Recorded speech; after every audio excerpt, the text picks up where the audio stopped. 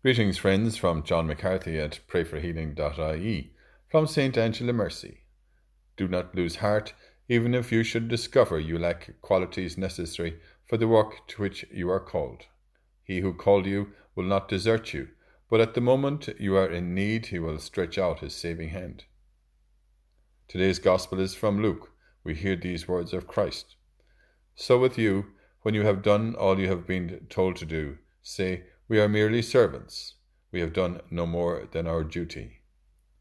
Thank you, Lord, for the gift of service, of being able to help others. As you said, in giving we shall receive.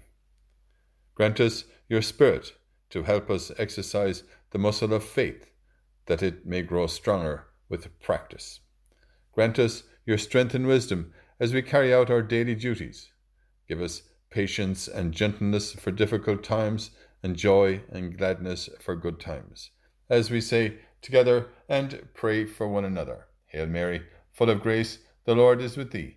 Blessed art thou among women, and blessed is the fruit of thy womb, Jesus. Holy Mary, Mother of God, pray for us sinners, now and at the hour of our death. Amen.